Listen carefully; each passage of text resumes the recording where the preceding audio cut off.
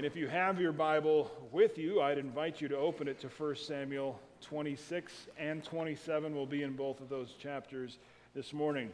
Now, last week I told you a little story about my son's basketball team and some drama that happened a few weeks ago at a game. Well, his season came to a conclusion just this last week. He was in the playoffs. His team was in the playoffs within a conference of other teams who had a similar record to his. And the game started, and we were hopeful that, hey, maybe this could be the first win of the season here in the playoffs, and it's a one-and-done playoff. So single elimination, you lose, and you're out. But things didn't go very well the first half, so that by halftime his team was down by, I think it was 16 points. But then the second half started, and the team just started to click. Everything was going right. The defense was locked down. They weren't allowing the other team to penetrate and score, and our team, Jamie's team, was shooting great shots, taking high percentage shots, and they were going in. Everything was clicking. And they forced overtime. They came back all the way from the 16-point deficit to force an overtime. The game ended, the regulation ended in a tie, and then overtime came along, and things stopped clicking. And they did lose that game. But man, it was a fun game, and it was fun to see that team come together, and for all things to just come together and work the way they're supposed to work, right? Work the way they've been practicing for them to work, and to see some of how that comes about and the fruition of that. We can actually do this. They tied up this other team and forced an overtime. And isn't that kind of the way life goes sometimes? You've probably had days when things are going great and everything is clicking and firing on all cylinders. You're walking strong with the Lord. Your marriage is going well. Your kids seem to be responding to your leadership. Your career is taking off and things are on the right track. And then there are days when things are absolutely terrible. Your walk with the Lord feels like more of a crawl. You and your spouse aren't seeing eye to eye on anything, and you're ready to give up on your kids. You have to remind yourself that your children are gifts from God. And things at work are off the rails.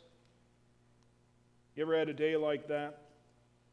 Well, hopefully you can be encouraged that you're not the only one that has those days. I think we all have days that are mountaintop experiences, where everything seems to be going right. And then we have days that we're down in the valley, where nothing is going right.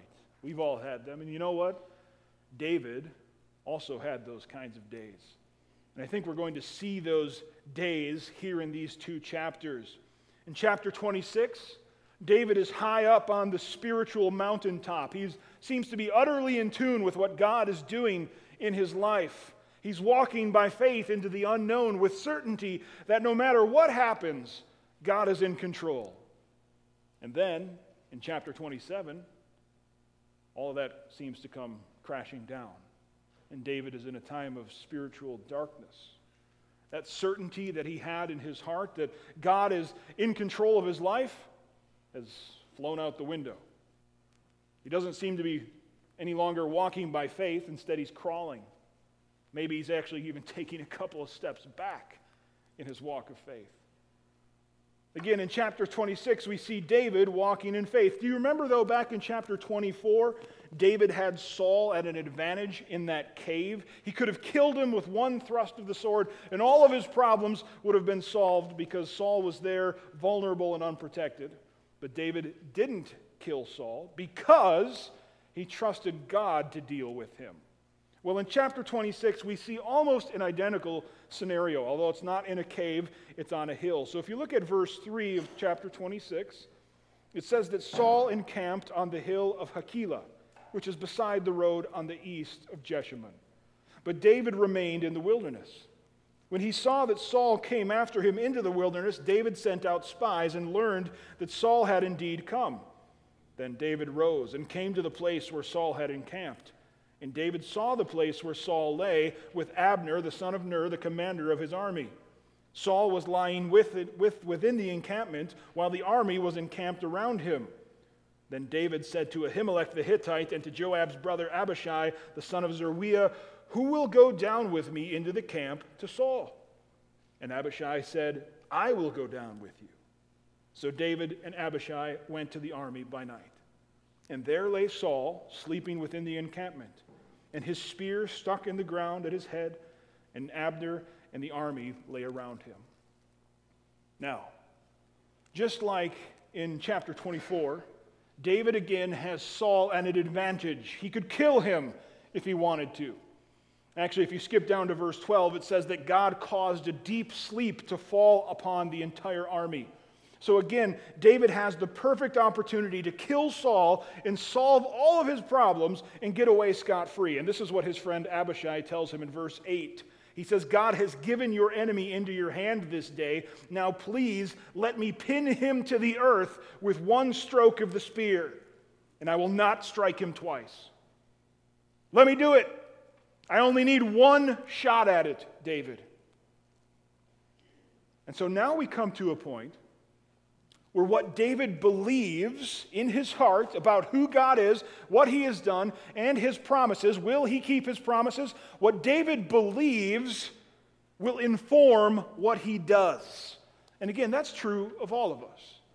Why do you do what you do? Do you know why? Because what you believe. Jesus says, out of the overflow of the heart, the mouth speaks.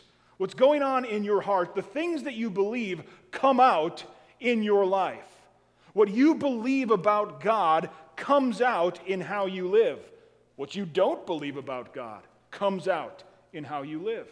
That's true of all of us, and it's true of David here. And that's really what we see in these chapters. How what David believes about God informs what he does in his life, his actions, the things he says and does. Belief and actions are intimately connected, and I hope to show that to you this morning. So what David believes about God is going to inform what he does as it concerns Saul and the rest of his life. So what does David believe? Well, if you recall again back to the cave incident in chapter 24, you'll remember that David believes that God will solve the Saul problem, right? God made Saul king, and God will remove Saul as king. Furthermore, God promised that he would make David king, and David believed that God would be faithful to keep that promise. Now, in chapter 26, we see that even though David is presented with another golden opportunity to kill Saul and to take the throne, he still believes those same things. In verse 23 of chapter 26, David says, "The Lord rewards every man for his righteousness and his faithfulness." David still believes that God is faithful to his promises and that he should live his life in such a way that is faithful to God's righteousness and his faithfulness. And then verse 4, we read this earlier, "Behold, as your life was precious this day in my sight, so may my life be precious in the sight of the Lord, and may he deliver me out of all tribulation." David believes that his life is precious in God's sight, and that God will deliver him from the hand of Saul and all of the trouble that this has brought him. I've said before that this period in David's life of being on the run from Saul actually lasts about 10 years. And by the time of this episode here in chapter 26, we're at about year 7 or 8 of David's life in exile. And for all that time, God has counted David's life as precious and has rescued him and has been his refuge to him multiple times. And David believes that. He believes that God will continue to be that refuge and rescue for him. So now the question becomes, based on what David believes, what will he do? Let's go back up to verse 8, where it says that Abishai said to David, "God has given your enemy into your hand this day. Now please let me pin him to the earth with one stroke of the spear, and I will not strike him twice." So that's the request. Now, based on what David believes about God, how will he answer? Verse 9, David said to Abishai, "Do not destroy him. For who can put out his hand against the Lord's anointed and be guiltless?"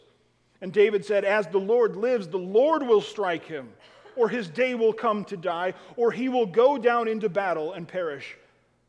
The Lord forbid that I should put out my hand against the Lord's anointed. But take now the spear that is at his head, and the jar of water, and let us go." You see what's happening? Because David believes that God will solve his Saul problem and bring him to the throne, he forbids Abishai from killing Saul. And notice why he does this. Because he believes that God will take care of Saul, either by striking him personally, or allowing him to die in battle, or just letting him die of natural causes, maybe old age or some other illness. But David's ultimate conclusion is, I will not kill Saul, because God will do that one way or another. Because God has made some promises to me. God has promised to keep me safe from Saul. I don't need to take care of it. God will. God has promised to make me king. I don't need to take care of that. God will. So David knows that it's not his place to kill Saul, but rather to trust that God will do it in his own time and in his own way. So rather than kill Saul, he simply takes Saul's spear and the jar of water that was next to his head, and he uses those two items to once again show Saul how he held his life in his hands and chose to spare him because he trusted the Lord to decide between the two of them. If you read verse 13 through the end of the chapter, you'll see kind of the conversation that David has with Saul about that very topic. And David concludes that conversation by telling Saul that he is trusting God with his life, so his decision to not kill Saul is a result of that trust. Again, verse 23 and 24, "The Lord rewards every man for his righteousness and his faithfulness. For the Lord gave you into my hand today, but I would not put out my hand against the Lord's anointed." Why? "Because, behold, as your life was precious this day in my sight, so may my life be precious in the sight of the Lord, and may he deliver me out of all tribulation." And that's how they leave it. And then Saul goes his way, and David goes his. And actually, David and Saul will never come face to face again after this little episode. But what I think we're meant to see is that David's actions are based on what he believes. David's walk of faith wasn't just some mental assent or a spiritual exercise, but it translated into his real life. His actions and his deeds and how he lived were determined by what he believed. And since he was believing God's faithfulness to his promises, he lived his life in accordance with what he believed. And the reason I want to accentuate that point so strongly is that in the very next chapter, we see David doing kind of the opposite of what he did in chapter 26. So turn to chapter 27 now. And rather than walking in faith, David seems to be walking in doubt.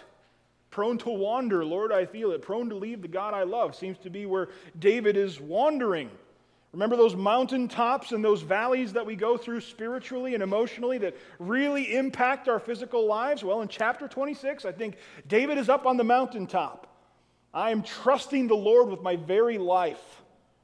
And in 27, he kind of comes down from that mountaintop like an avalanche all the way down into the valley. So look at chapter 27, verse 1. "Then David said in his heart, 'Now I shall perish one day by the hand of Saul.'" What? Keep going. "There is nothing better for me than that I should escape to the land of the Philistines." What? "Then Saul will despair of seeking me any longer within the borders of Israel, and I shall escape out of his hand." Now the question is, what does David believe here? It seems to me that he has had a lapse of faith. What does he say? "Now I shall one day perish by the hand of Saul." What? No, you won't, David. Remember? God is your fortress and your refuge. You've been on the run by this time for 7 or 8 years, and your life has been threatened more times than we can count. And every time, God has rescued you. Now you shall one day certainly perish by the hand of Saul? And plus, if Saul did get to David and kill or capture him or whatever, then how is God going to make David king? God wouldn't be able to be faithful to his promise if he allowed Saul to kill David, and certainly that can't happen, because if David was killed by Saul, then God wouldn't be faithful to his promise. His promise would be void. So David is having some kind of blind spot in his faith here where he forgets that God has preserved him for 7 or 8 years already and is still promised to be the king of Israel, but now he feels that he needs to take circumstances into his own hands. This is what David apparently has come to believe, that if he's ever going to be free of Saul, he's going to have to take matters into his own hands and run away. And again, this is in the face of years' worth of evidence that God will preserve and protect him in his home country. Nevertheless, David leaves Israel and goes to the city of Gath. David reacts to what he believes by living out his beliefs. In this case, he feels that he needs to take measures into his own hands. Maybe I can't really trust God, so I've got to do something about it. And so he flees to Gath. And guess what? It works. It works. Saul stops looking for him. Verse 4 says that when it was told Saul that David had fled to Gath, he no longer sought him. It works. David's plan works. When he takes control, his walking in doubt actually leads to what he sees as beneficial results. Saul stops looking for him. And isn't that the way it is when we fall into a lapse of faith? Sometimes it does provide relief, oddly enough. Although it's always only a temporary relief. Because you and I are just fallible, mortal human beings. We have no way to change the world or change even our own lives in any substantive, meaningful, or permanent way. We might be able to change our circumstances for a while, but guess what? Your problems are going to follow you. And that's true for David. This whole running away to Gath is not a final solution for him. And plus, when we take control over our circumstances and we walk in doubt, it is always going to lead us to other bad things. And this is exactly what happens with David. Because remember, what we believe determines what we do. If we are believing that God will keep his promises to us, we will live our lives in such a way that shows that we are trusting in God. And the opposite is true. If we are disbelieving God, that is going to influence, it's going to play out in our lives. And in chapter 26, David believed God's protection and provision for him, so he spared Saul's life yet again. And in chapter 27, David has a lapse in faith, so he acts like a man who isn't believing God, and this leads him to go to the Philistines. He goes to the Philistines in the city of Gath, the king of which has seemed to warm up to him a little bit since last time he was there. And the king figures that even though David is an Israelite, well, he's Saul's enemy, and the enemy of my enemy is my friend, right?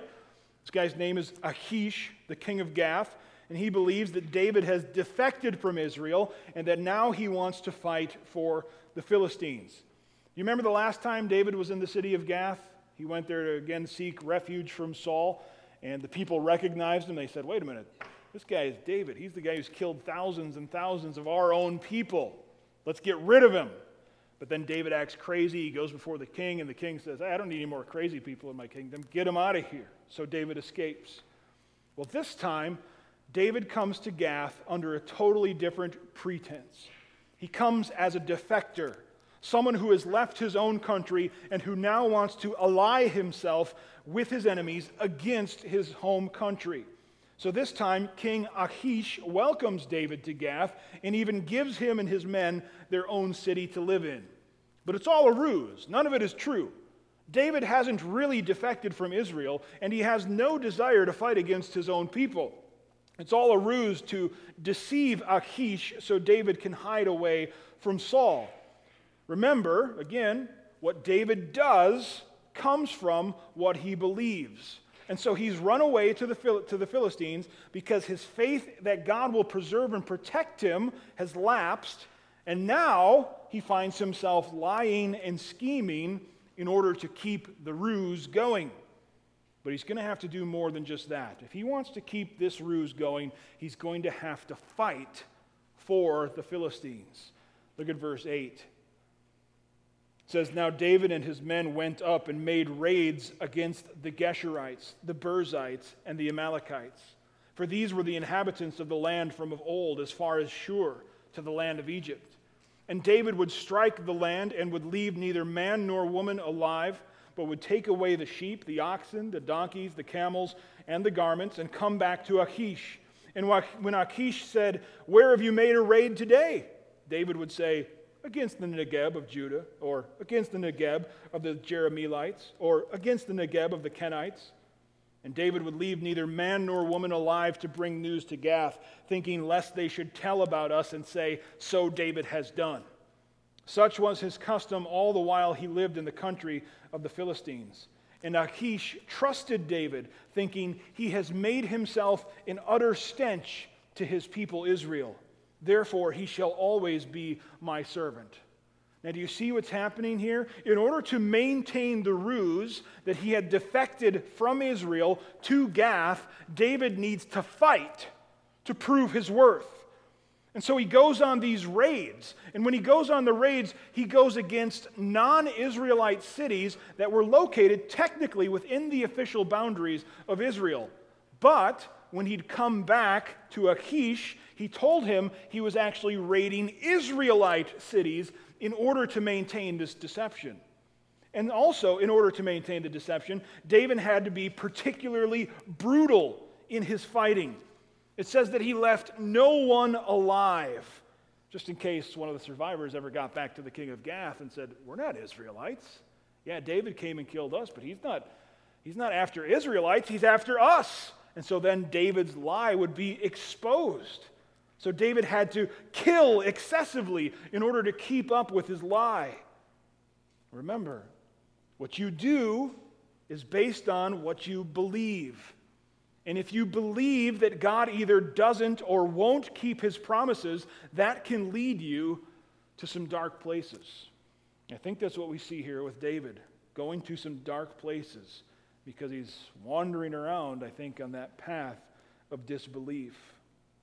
Now, there are a few things I think we need to say about David's mountaintop and low valley experiences in these two chapters. First, although David's did seem to go up and down in his faith and his subsequent walk with the Lord, I'm not saying that David fell away from the faith or that he totally turned his back on God. What I am saying is that I think David suffered one of those lapses in faith that is common to all of God's people. We all go through times like this.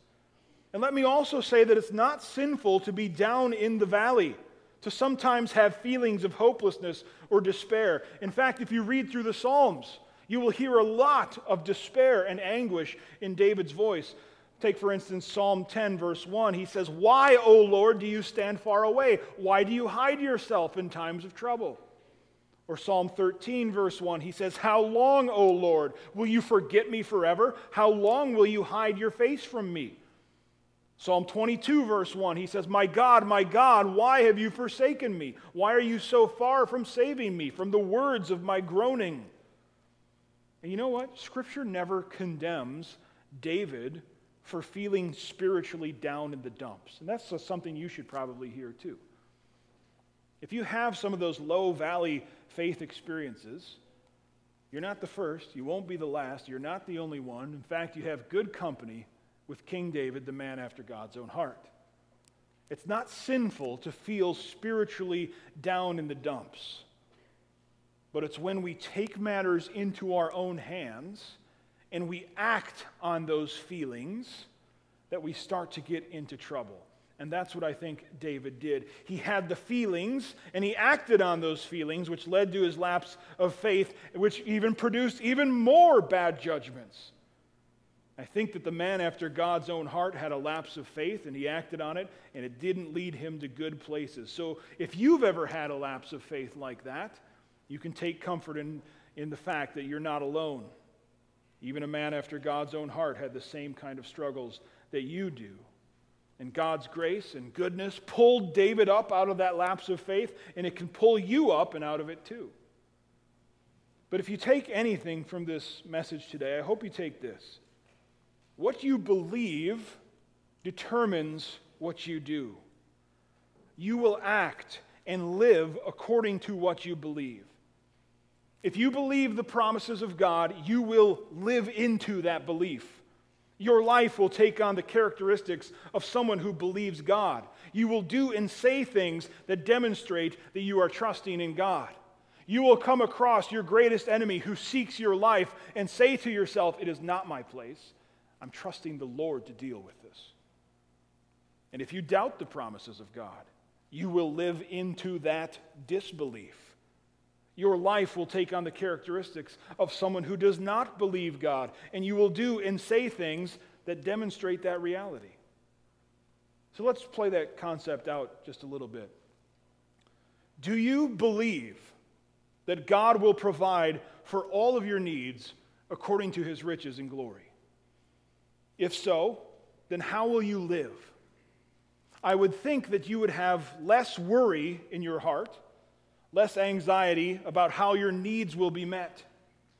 And if you don't believe that God will provide for you, then you're probably going to be worried. You're going to be scared. You're going to be obsessed with money and finances. Of course, I'm not saying that we shouldn't be wise about money, but if we believe that God will provide, it should change how we live. If you have a struggling marriage, do you believe that God wants your marriage to be healthy? If you believe that, you will do things that demonstrate your belief. You will put time into your marriage. You will honor your spouse, even if they're not very honorable. You will serve your spouse. You will do the things that make for peace because you believe that God wants your marriage to flourish. If you don't believe that God wants your marriage strong and healthy, then you're probably not going to put too much time or effort into it. What you believe will determine what you do. Or we could flip that around a little bit and ask, what does what you do and how you live say about what you believe? Maybe you struggle with a particular sin. What are you believing that makes that sin such an issue? Did you know that the Holy Spirit has promised to come alongside you and to help you battle the sin in your life and to ultimately give you victory over it? Are you living like a person who believes that? Are you regarding your sin like a conqueror, like someone who is about to claim victory over his sin? Or does your sin keep getting the better of you time and time and time again? What do you believe about your sin?